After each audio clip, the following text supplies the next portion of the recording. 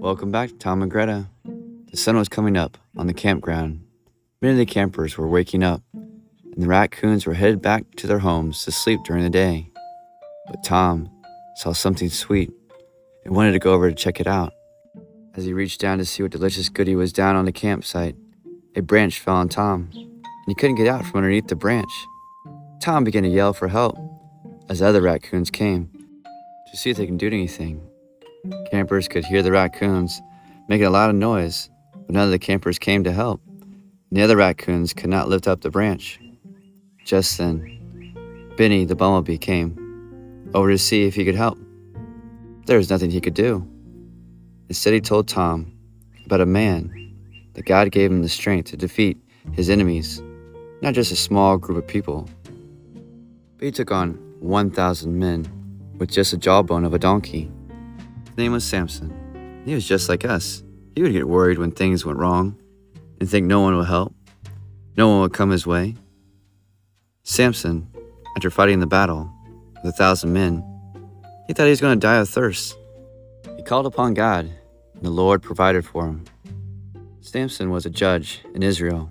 He was a Nazirite unto the Lord God, meaning he did not shave his hair, being consecrated to God. We today that believe in the Lord Jesus are separated, that by faith we get to live for him. By his strength, by his spirit, yet Samson met a lady by the name of Delilah. She was hired by the Philistines, Samson's enemies. They told Delilah, "Go ask Samson where he gets his great strength from." "Oh, be careful, Samson. I would walk away from this woman." But he didn't. If we, like Samson, want to do what everybody else is doing, like the ones at school or at work, may want you to do what they are doing, either by being mean to others or by making fun of them, or just doing things that do not seem right to do. Delilah asking Samson where his strength lies. First time he said, "Tie me up with bowstrings," but he broke out of those. Then he said, "New ropes that had never been used," but he broke out of them. Next he said, "Weave my hair into the web of the loom," and he broke out of those. The Philistines had been waiting to see his strength fail, and for them to take hold of Samson. Finally Samson gave in to the demand of Delilah, and spoke, saying that no razor has ever come upon my head, for I have been a Nazirite to God from my mother's womb. For if I am shaven, then my strength will leave me, and I shall become weak and be like everyone else. As Samson slept at night, a Philistine came and shaved off the 7 locks of his head, and his strength left him.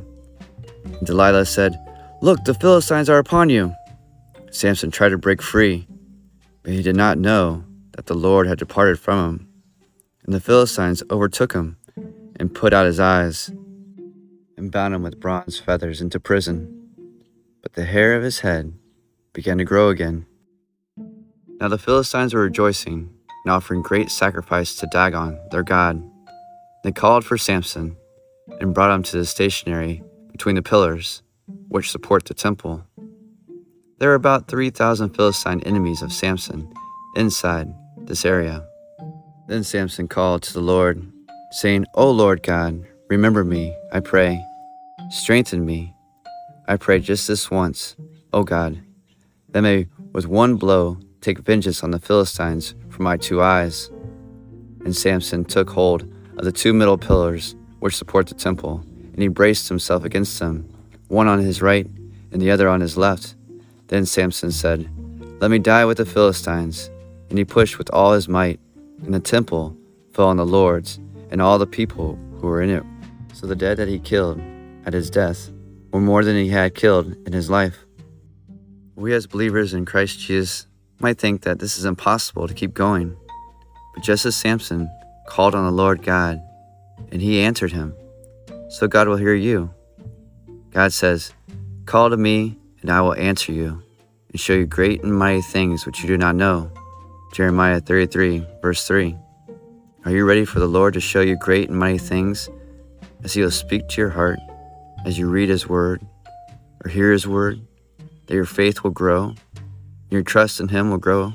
Yet, the world in your life may be going a totally different direction, and things you wanted to happen did not happen. But know that God has a plan for your life. So we don't have to fall back in and think like everybody else. We don't have to have our hope in the things of this world, but we can trust that God is with us, that God will help us. And even if it did fall back in, know that just call upon Him. He'll give you the strength to keep going the right direction. All right, guys. See you next time. Bye. Wait, don't forget about Tom. Well, just then, 4 boys came over, and they helped him out. Tom was so grateful.